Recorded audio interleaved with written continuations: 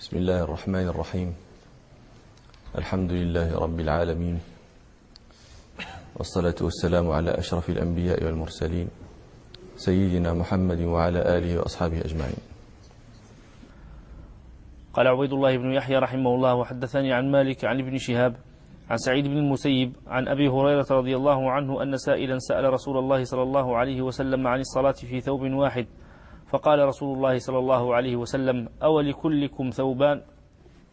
قال عبيد الله رحمه الله: وحدثني عن مالك عن ابن شهاب عن سعيد بن المسيب، وهؤلاء جميعا معروفون عندكم، عن أبي هريرة أن سائلا سأل رسول الله صلى الله عليه وسلم عن الصلاة في ثوب واحد، فقال صلى الله عليه وسلم: أولكلكم ثوبان؟ هذا النوع من الجواب يكون فيه، هو جاء على صيغة سؤال، والواقع أن الجواب متضمن في السؤال، الجواب في طي السؤال نفسه، كأنه صلى الله عليه وسلم يقول: قد علمتم أن ستر العورة لازم لكل أحد، وأن الصلاة واجبة على كل أحد، وأنه ليس لكل واحد منكم ثوبان، فكيف إذن يخفى عليكم هذا العلم بجواز الصلاة في ثوب واحد؟ إذا كنتم تعلمون أن جميعكم يجب أن يصلي، هذا تعلمونه جميعا، كلكم يجب أن يصلي، وتعلمون جميعا أن ليس جميعكم له ثوبان، تعلمونه أيضا، فكيف يغيب عنكم أنه يجوز الصلاة في ثوب واحد؟ فهذا يعني ظاهر، ينبغي ألا يغيب عنكم. وهذا فيه كما تقدم لنا في المجلس الماضي جواز الصلاة في ثوب واحد، وإن كان للمصلي ثوبان. نعم. قال عبيد الله بن يحيى رحمه الله: وحدثني عن مالك عن ابن شهاب عن سعيد بن المسيب أنه قال: سئل أبو هريرة رضي الله عنه: هل يصلي الرجل في ثوب واحد؟ فقال: نعم. فقيل له: هل تفعل أنت ذلك؟ فقال: نعم، إني لأصلي في ثوب واحد وإن ثيابي لعلى المشجب. وهذا بمثل الإسناد الذي قبله، مالك عن ابن شهاب عن سعيد بن المسيب، إلا أن المسؤول في الأول رسول الله صلى الله عليه وسلم، والمسؤول هنا أبو هريرة. فسئل: هل يصلي الإنسان في ثوب واحد؟ فقال: نعم. عندما نقول طبعا في ثوب واحد، معناه أن هذا الثوب الواحد ساتر العورة، هذا ينبغي أن يكون واضحا. فهل نصلي في ثوب واحد؟ قال: نعم. قال: وأنت تفعله؟ قال: نعم، وإن ثيابي لعلى المشجب، أصلي في ثوب واحد والثوب الآخر على المشجب. المشجب هو أعواد تعلق عليها الثياب، كانوا يأخذون 3 أعواد فيجمعون رؤوسها، يأخذون عودا ويأخذون ثانيا فيجمعون رأسيهما، ويأخذون ثالثا أيضا، فتلتقي الرؤوس وتوسع القوائم، وتعقد تلك الرؤوس وتعلق عليها الثياب، لتعلموا أن العرب أيضا كان قوم فيهم رقي وحضارة، ما يبغيش الحوايج تكمش، يصوب لها العلاقة. وهذا المشجب، والعرب تقول: فلان كالمشجب. كيف هذه؟ فلان كالمشجب يعني تعلق عليه ولا ايش؟ تعلق عليه الحوايج؟ لا، تقول فلان كالمشجب. الآن مشجب قلت لكم 3 أعواد، إذا من أي نواحيه جئته انتفعت به وعلقت عليه، من أي نواحيه جئته. فلان كالمشجب أي من أي جهة أتيته وجدته أيضا. نعم. قال عبيد الله بن يحيى رحمه الله: وحدثني عن مالك أنه بلغه أن جابر بن عبد الله رضي الله عنه كان يصلي في الثوب الواحد. قال يحيى قال عبيد الله: وحدثني عن مالك أنه بلغه أن جابر بن عبد الله كان يصلي في الثوب الواحد. هذا الفعل عن جابر، هذا الفعل من جابر رضي الله عنهما مشهور معروف، روى الشيخان عن محمد بن المنكدر قال صلى جابر بن عبد الله رضي الله عنهما في ثوب واحد قد عقده من قبل قفاه، ورداؤه موضوع على المشجب، فقال له رجل: تصلي في إزار واحد وثيابك على المشجب؟ فقال له جابر: إنما صنعت ذلك ليراني أحمق مثلك، وأينا كان له ثوبان على عهد رسول الله صلى الله عليه وسلم. وفي رواية عند البخاري عن محمد بن منكدر أنه قيل له لما انصرف من صلاته: يا أبا عبد الله، تصلي في ثوب ورداؤك موضوع؟ فقال لهم: نعم، ليراني الجهال مثلكم، رأيت رسول الله صلى الله عليه وسلم يصلي هكذا.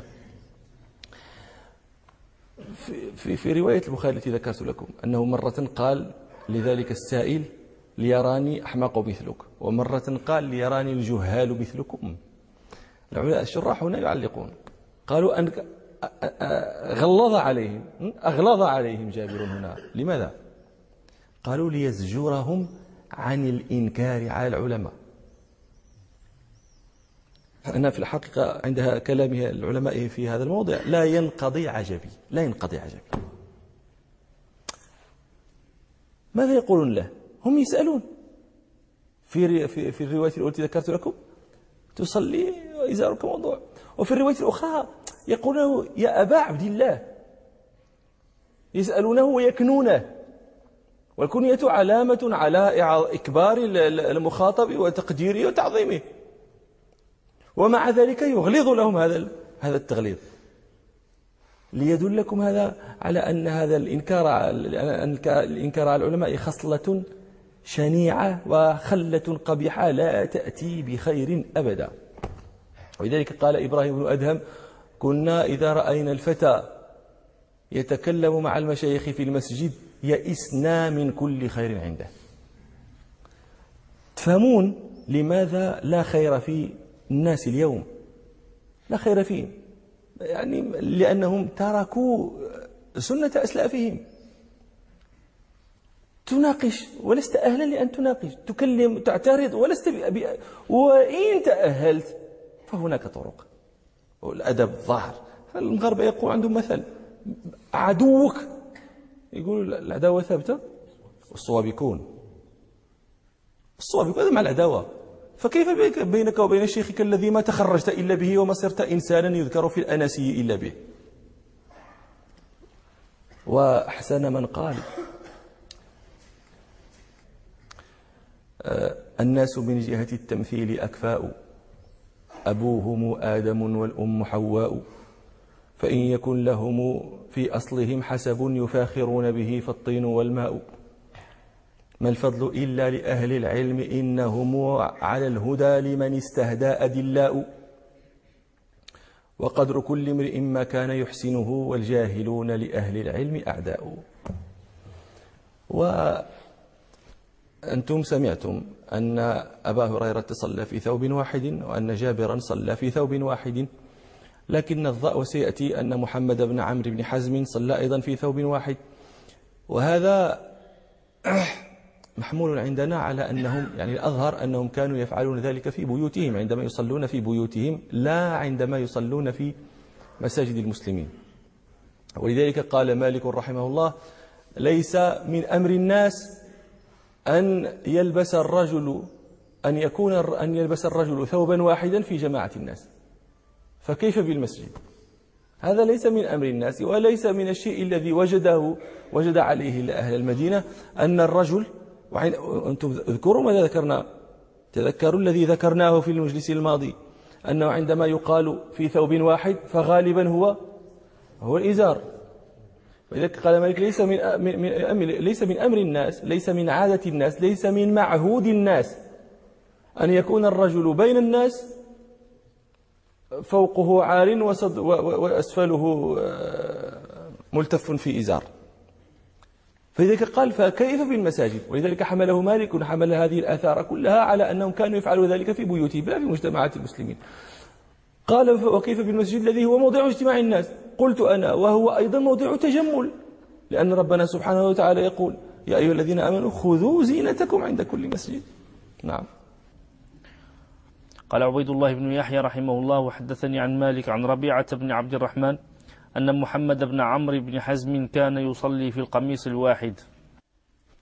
قال عبيد الله رحمه الله وحدثني عن مالك عن ربيعة بن عبد الرحمن. ربيعة بن عبد الرحمن وهو ربيعة الرأي. وما اسم أبيه؟ فروخ. متى مات؟ طيب ما شفتيها من الكتاب؟ ما خدامش هذه. 36 و100. نعم. أن محمد بن عمرو بن حزم كان يصلي في القميص الواحد.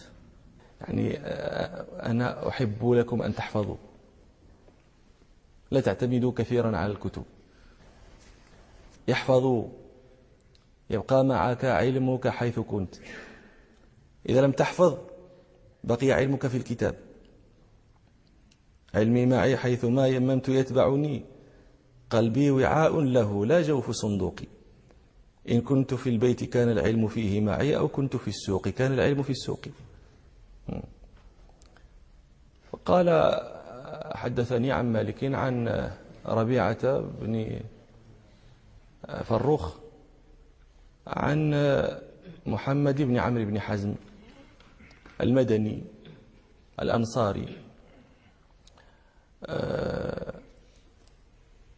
يقال إنه ولد سنة 10 من الهجرة في نجران، لأن أباه كان عاملا بها لرسول الله صلى الله عليه وسلم. فيذكرون أنه لما ولد كتب النبي صلى الله عليه وسلم إلى أبيه يأمره أن يسمي مولوده محمدا، وأن يكنيه أبا عبد الملك. فعلى هذا لا رؤية له ولا صحبة إذا كان ولد سنة 10 وكان بنجران، ورسول الله صلى الله عليه وسلم مات سنة 11، فلا رؤية له ولا صحبة. وقيل بل له رؤية وصحبة، فالله أعلم أي ذلك كان.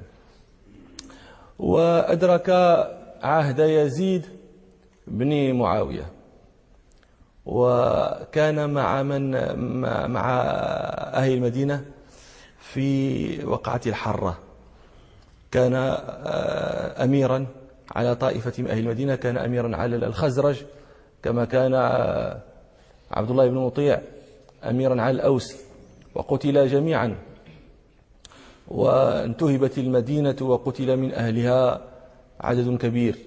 وقعة الحرة كانت سنة 63 من الهجرة، وسببها فيما يذكر أهل التاريخ أن عبد الله بن حنظلة الغسيل ذهب إلى يزيد بن معاوية إلى الشام، وذهب مع أبناء له 8.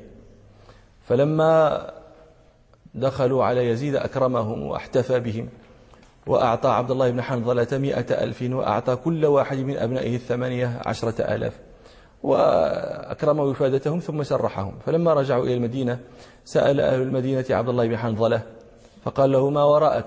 فقال لهم عبد الله جئتكم من عند رجل لو لم أجد إلا بني هؤلاء لجاهدته بهم. فقالوا له إنه قد أعطاك وأحسن إليك ووصلك. فقال ما قبلت ذلك منه إلا لأتقوى به عليه.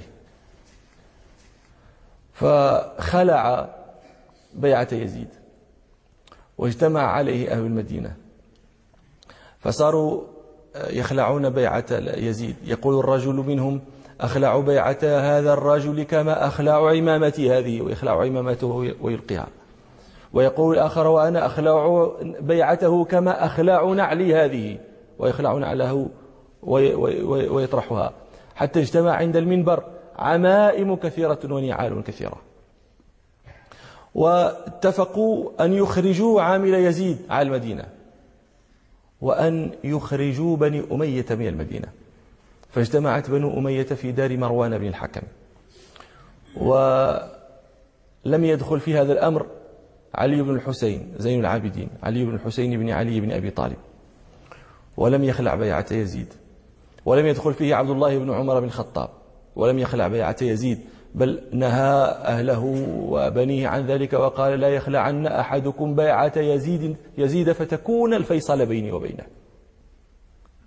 وكذلك اجتنب ذلك الأمر محمد بن الحنفية، وهو محمد بن علي بن أبي طالب أخو الحسن والحسين من أبيهما.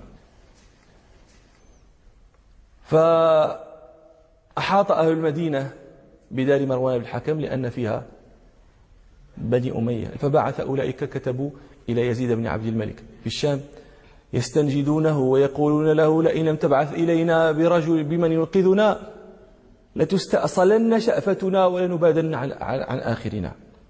فلما بلغ ذلك يزيد استشاط غضبا ودعا بعمر بن سعيد بن العاص عرض عليه أن يبعثه إلى المدينة، فأبى عمرو هذا وقال لأنه كان واليا عليها، فظن يزيد أنه أحسن من يلي هذا الأمر، فقال امتنع هذا عمرو بن سعيد وقال إن أمير المؤمنين عزلني عنها وهي مضبوطة وأمورها محكمة، أما الآن فإن دماء قريش تسيل على الصعيد ولا أحب أن أتولى ذلك.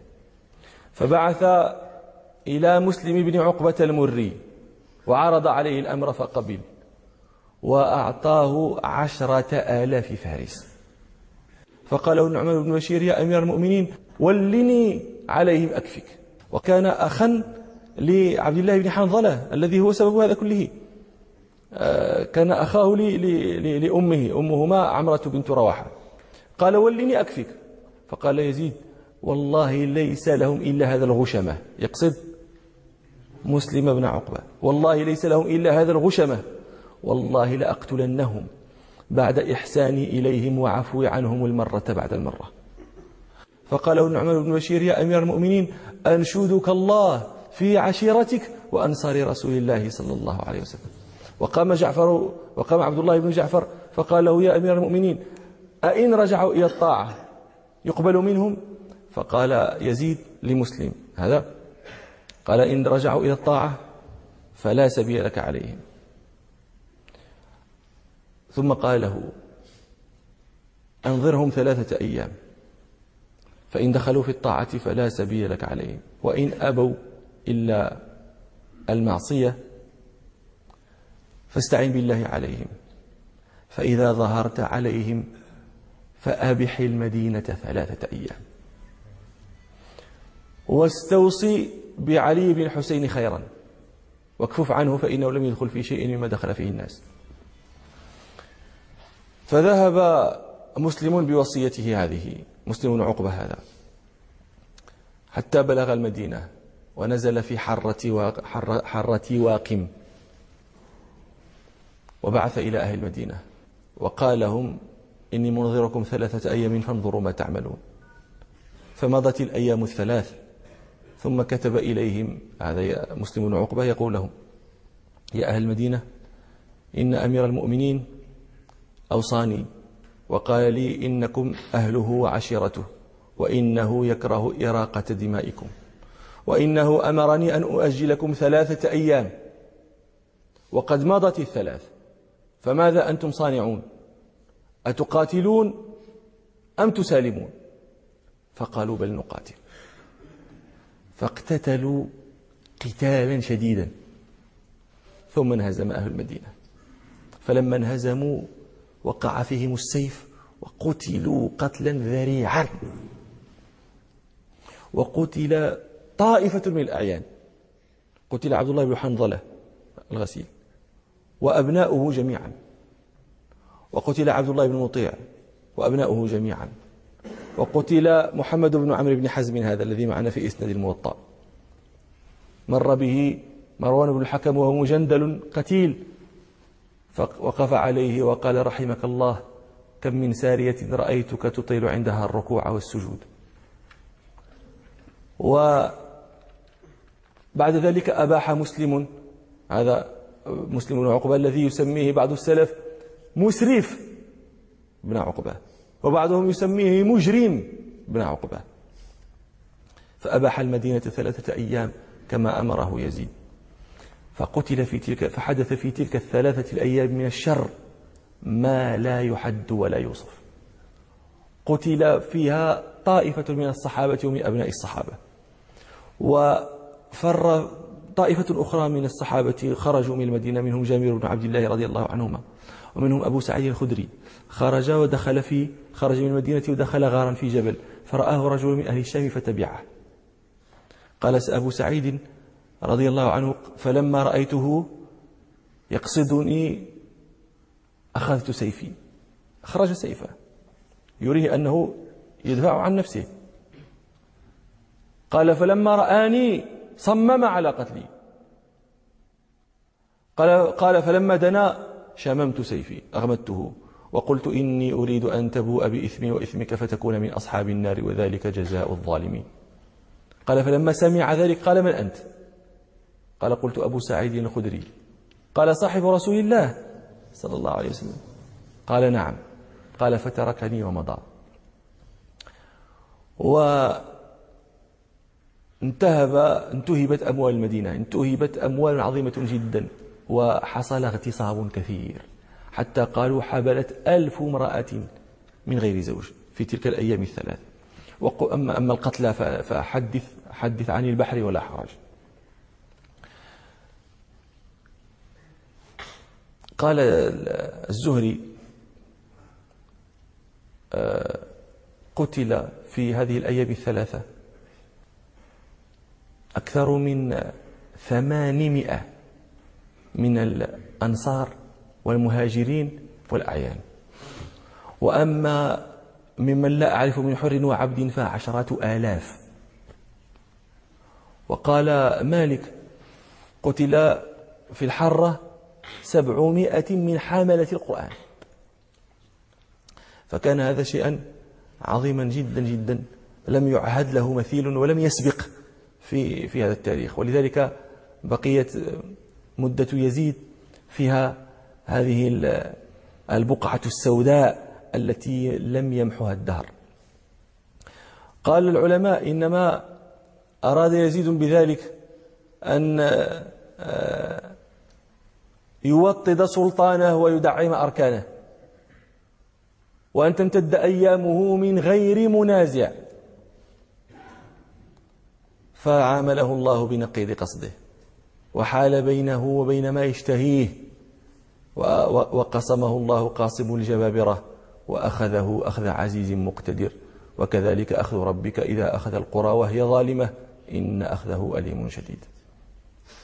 فمحمد بن عمرو هذا ممن مات في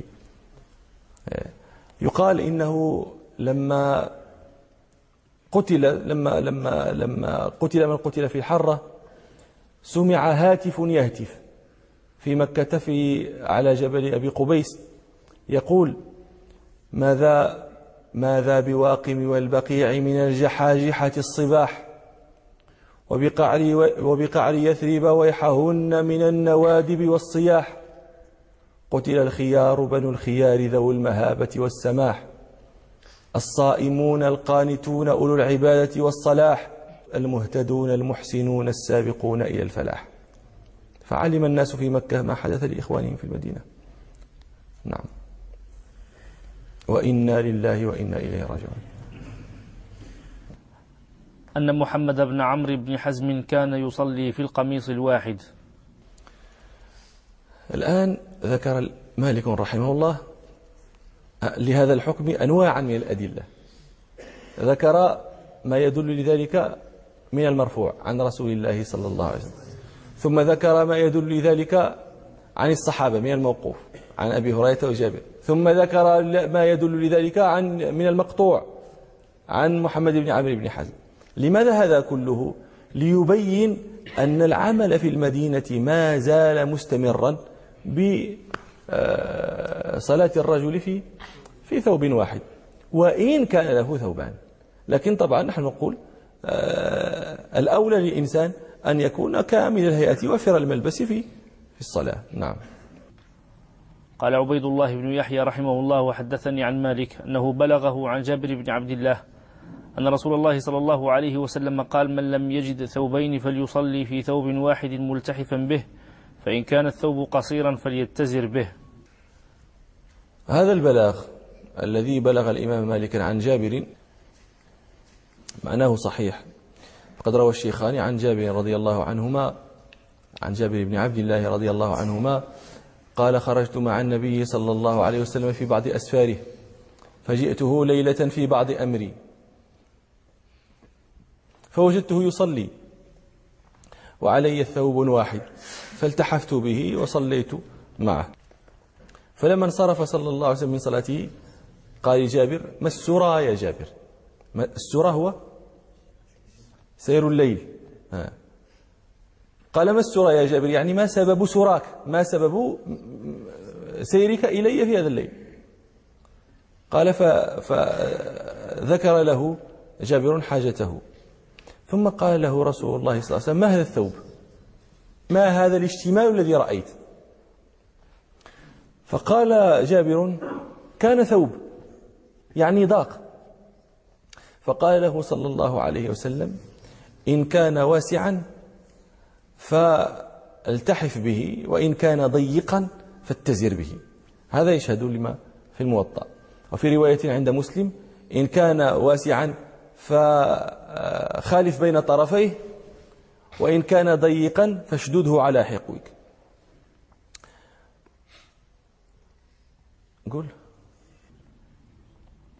عن جابر بن عبد الله رضي الله عنه أن رسول الله صلى الله عليه وسلم قال: من لم يجد ثوبين فليصلي في ثوب واحد ملتحفا به.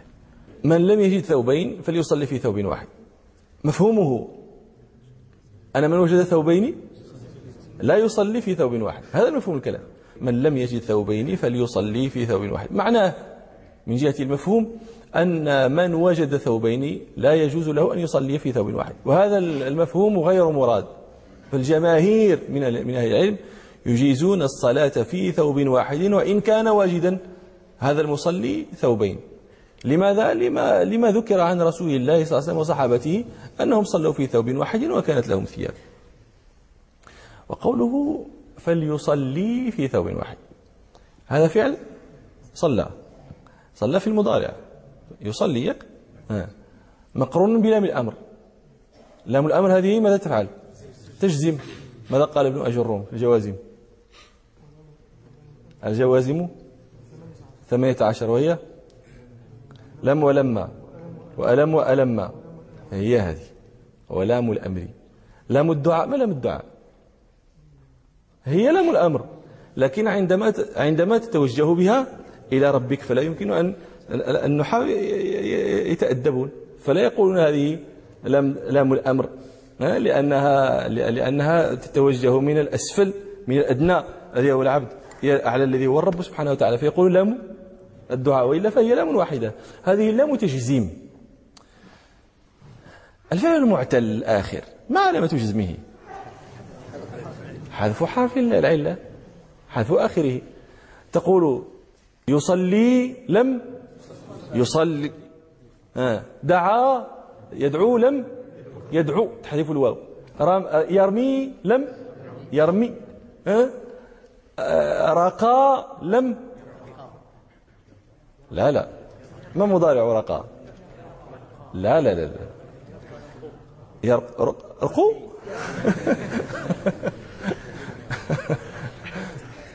رقى مضارعها يرقي، ورقي مضارعها يرقى. رقي صاعدة مضارعها يرقى، ورقى يرقي من الرقية. طيب يرقي لم يرقي، رقى لم. المهم أن جزم الفعل المضارع المعتل الأخير يكون بحذف حرف العلة. هنا فليصلي في ثوب واحد، فليصلي. ما القياس؟ القياس اللغوي أن يقال فليصلي في ثوب واحد، فليصلي في ثوب. لماذا؟ لأنه مجزوم بحذف حرف العلة، لكنه الياء كيف لماذا هذه الياء ثبتت عندنا هنا، مع أن القياس ألا تكون؟ للنحاة في هذا توجيهان. التوجيه الأول قالوا هذا على لغة طائفة من العرب. ماذا يفعلون هؤلاء؟ ماذا تفعل هذه الطائفة من العرب؟ تترك حرف العلة في في الجزم، تتركه لا تزيله، هذه لغة. أو قالوا هذه الياء ليست هي ياء الفعل، ياء الفعل جزمت، لما جزمت ما الذي بقي في الكلام؟ فليصلي. ثم هذه الكسرة التي على اللام فليصلي أشبعت، فلما أشبعت ماذا وقع؟ تولدت منها ياء، فقيل فليصلي. فتلك الياء إذن ليست بياء الفعل، إلا ياء الفعل ذهبت مع الجزم، وهذه ياء بإشباع تولدت من إشباع حركة الكسرة على اللام. هذا توجيه النحاة، وهم متفقون على أن هذا واقع في كلام العرب، يمثلون له بما يذكر أن عمرو بن العلاء أنشده، أبو عمرو بن العلاء البصري أحد القراء السبعة وأحد أئمة اللغة، يقال إن الفرزدق هجاه ثم ندم وجاء معتذرا. وأبو عمرو بن العلاء هذا اختلفوا في اسمه اختلافا عظيما، لكن قال بعضهم اسمه زبان، فقالوا هذا لما جاءه يعتذر الفرزدق جاء يعتذر، يذكر أن أبا عمرو قال هجوت زبان ثم جئت معتذرا، من هجو زبان لم تهجو ولم تدعي. القياس أن يقال لم تهجو، لكنه قال لم تهجو ولم تدعي، ما هجوت وما تركت. ويمثلون له أيضا بقول رؤبة بن عجاج إذا العجوز غضبت فطلقي، إذا العجوز غضبت فطلقي. والشاب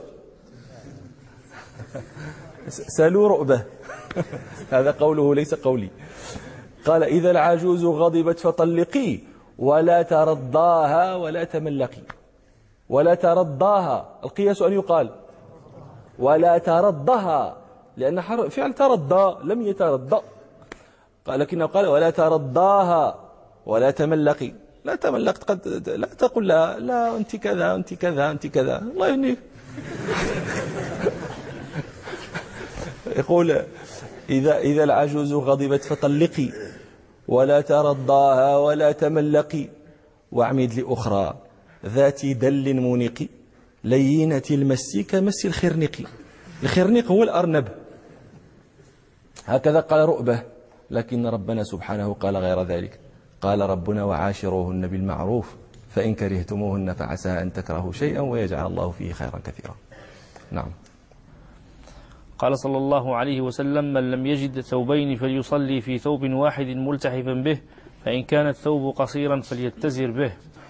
إذا كان الثوب واسعا التحف به، اشتمل به اشتمالا يغطي فوقه وأسفله، لأن الثوب فيه مجال لفعل ذلك كله. أما إذا كان الثوب ضيقا فإنه إذا أراد أن يلتحف به بدت عورته، فليتزر به. هذه فليتزر فعل هذا أي فعل هذا؟ اتزر أصله ائتزر لأنه من الأزرة. ائتزر الذي تقولون المئزر ائتزر. ماذا وقع؟ قالوا أبدلت الهمزة تاء فقيل ائتزر، هذا على وزن افتعل. قيل ائتزر ثم أدغمت التاء في التاء فقيل ائتزر. واضح الكلام؟ طيب، هذا الكلام يغلطه الصرفيون، قالوا هذا غلط من جهة العربية. لماذا؟ قالوا لأننا لا نعرف أن الهمزة تبدل تاء. أنتم تقولون أصل الفعل ائتزر افتعل، ثم قلتم إن الهمزة أبدلت تاء فصارت ائتزر. كيف لكم بهذا؟ يقولون إن العرب لا تبدل الهمزة تاء. هذه الهمزة كل فعل، انتبهوا هذا شوية دقيق ولكن إن شاء الله يسهل الله علينا إن شاء الله. افتعل الذي فاؤه همزة ائتزر، إذا كانت فاؤه همزة، هذا إذا كانت قبل تلك الهمزة همزة وصل مبدوءا بها فإن تلك الهمزة همزة الفعل اللي هي فاء الكلمة تقلب ياء، فتقول إيتزر، إيتمن، تقلب ياء. فإذا وقعت تلك الهمزة هي فاء الفعل بعد همزة المتكلم قلبت ألفا، فتقول أنا آتزر، أنا آتزر تقلب ألفا، أنا آتمن. وما عدا هذا فإنها تبقى على حالها. فهي إذن إما أن تقلب ياء متى؟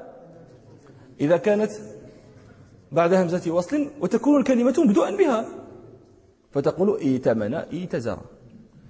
أو تقلب ألفا إذا وقعت بعد همزة المتكلم، آتمن آتزر، لكنها لا تقلب. وما عدا وفي سوى هذين تبقى الهمزة لا تبدل. فقالوا من أين جئتم بهذه أن أبدلت تاء؟ إذن هذا غلط. ما الصواب يا معشر الصرفيين؟ كيف نقول؟ فليأتزر به. أين أتت الهمزة؟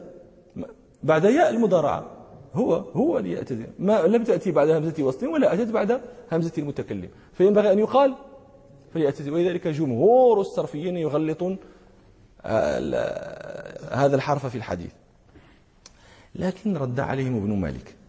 ابن مالك صاحب الألفية العالم المشهور قال هذا صحيح،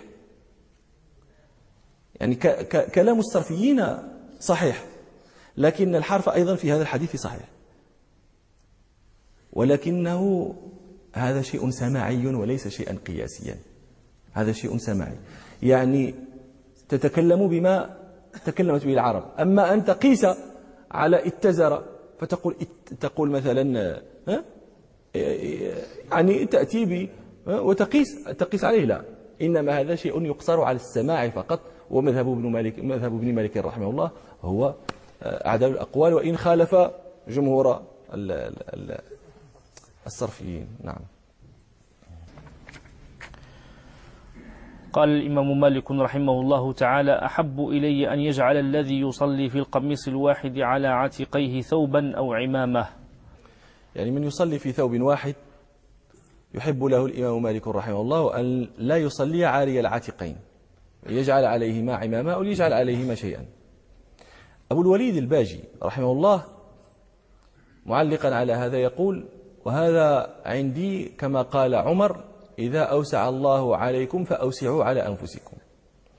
فجعل قول الإمام مالك من هذه الجهة، من جهة أن الله وسع عليك فوسع على نفسك. وليس عندي هذا الذي قاله أبو الوليد بظاهر، وما أظن أن الإمام مالك نزع بهذا عندما قال الذي قاله. والذي أراه والله أعلم أن الإمام مالك نزع بقول راعى خلاف من قال إن تغطية العاتقين واجبة في الصلاة. فقد روى البخاري ومسلم في الصحيحين أن رسول الله صلى الله عليه وسلم قال: لا يصلين أحدكم في ثوب ليس على عاتقيه منه شيء. فهذا الحديث جمهور الأئمة المالكية والشافعية والحنفية يرون أن النهي هنا نهي تنزيه، نهي إرشاد وتأديب، وأنه يجوز له مع ذلك أن يصلي عاري العاتقين. لكن الإمام أحمد ذهب إلى أن من صلى عاري العاتقين وهو قادر على تغطيتهما فصلاته باطلة. وفي رواية أخرى عنده أن صلاته لا تبطل ولكنه يأثم. فعندي أن الإمام مالك رحمه الله راعى هذا الخلاف. لست أقول خلاف الإمام أحمد، فالإمام أحمد لم يكن بعد في هذا الزمن، لكن راعى هذا القول بناء على هذا الحديث: لا يصلين أحدكم في ثوب ليس على عاتقيه منه شيء. وقلنا هذا مذهب الإمام أحمد، وقد الجمهور على خلافه، حتى حكى الكرماني أن الإجماع على أن ذلك ليس بواجب، والحق أنه لا إجماع لما علمتم من خلاف الإمام أحمد لذلك. نعم. قال الإمام مالك رحمه الله تعالى: باب الرخصة في صلاة المرأة في الدرع والخمار. الإمام مالك رحمه الله جعل هذه الترجمة ليبين مذهبه في هذه المسألة. هذه المسألة هي في أي شيء تصلي المرأة، ما الذي يجزئ المرأة من ثيابها والذي لا يجزئها دونه، إذا صلت دونه لا صلاة لها. فالإمام مالك ذكر أن ما تصلي فيه المرأة هو درع وخمار، سيأتي الحديث عن الدرع والخمار، لكنه أراد أن ينماز مذهبه عن مذهب من قال إن أقل ما تصلي فيه المرأة درع وخمار وجلباب، وأراد أن ينماز أيضا عن قول من قال أقل ما تصلي فيه المرأة درع وخمار وجلباب وإزار. فأراد أن يقول أنا لا أقول بهذين القولين، ولهذا ترجمت لك هذه الترجمة. لكن قال ابن المنذر: أجمعت الأمة على أن المرأة يجب أن تغطي كل شيء من بدنها في الصلاة إلا وجهها وكفيها. هذا إجماع. احنا ذكرنا أن هناك أقوال أخرى، لكن ابن المنذر ماذا قال؟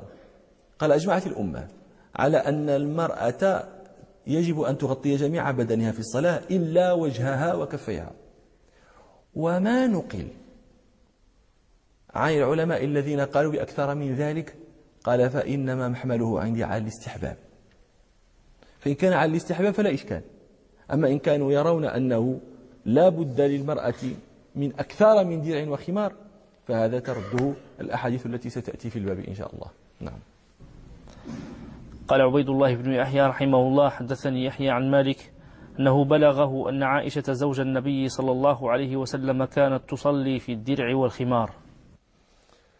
هذا البلاغ الذي ذكره الإمام مالك رحمه الله عن عائشة مروي بسند صحيح عنها في مصنف ابن أبي شيبة.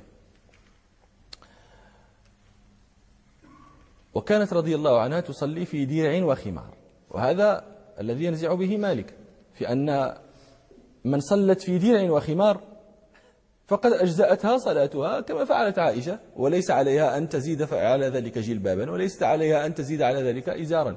ما الدرع وما الخمار؟ الدرع هو القميص، هو الثوب الذي يستر المرأة ويجللها، هذا الدرع. يقال ادرعت المرأة إذا لبست الدرع، ودرعها غيرها إذا ألبسها الدرع. والدرع درع المرأة مذكر. الدرع الذي للمحارب هو ذلك اللباس من حديد الذي يدرعه في الحرب، هذا يؤنث، هذا الأصل فيه أنه مؤنث، قد يذكر، هي لغة، لكن الأصل الأشهر أنه مؤنث. فلذلك يقول هذا من الطرائف، لها درع سابغ وله درع سابغة، فدرعه تؤنث ودرعها يذكر. ومنه الدراعة. الدراعة هو ذلك الثوب الواسع المجلل للرجل الذي يغطيه. الدراعة عند العرب لا تطلق إلا على ما كان من الصوف فقط. عندنا نحن قد تطلق على ما كان من صوف وعلى ما كان من كتان وما كان من خيط، لكن في المغرب نحن نزيد ياء فنقول الدراعية. ما عندنا منطقة يقولون الدراعة، لا أعرفها، لكن في بعض البلاد في الجزائر مثلا يقولون الدراعة هكذا، على هكذا بهذا اللفظ. والخمار هو ما تخمر به المرأة رأسها ورقبتها فلا يبدو منه إلا وجهها، هذا هو الخمار. أصل الخمر التغطية والستر، لهذا سميت الخمر خمرا لأنها تخمر العقل وتستره. والعرب تقول فلان خامر شهادته، أي سترها. والحاصل أن هذا هو الدرع سمعتموه، والخمار هو هذا. فأقل ما تصلي فيه المرأة عند مالك هو ثوب يجللها ويغطيها ولا يبدو منه إلا كفاها، وخمار تغطي به رأسها ورقبتها وعنقها فلا يبدو منه إلا وجهها. وإلى مجلس آخر إن شاء الله. سبحانك اللهم وبحمدك أشهد أن لا إله إلا أنت أستغفرك وأتوب إليك والحمد لله رب العالمين.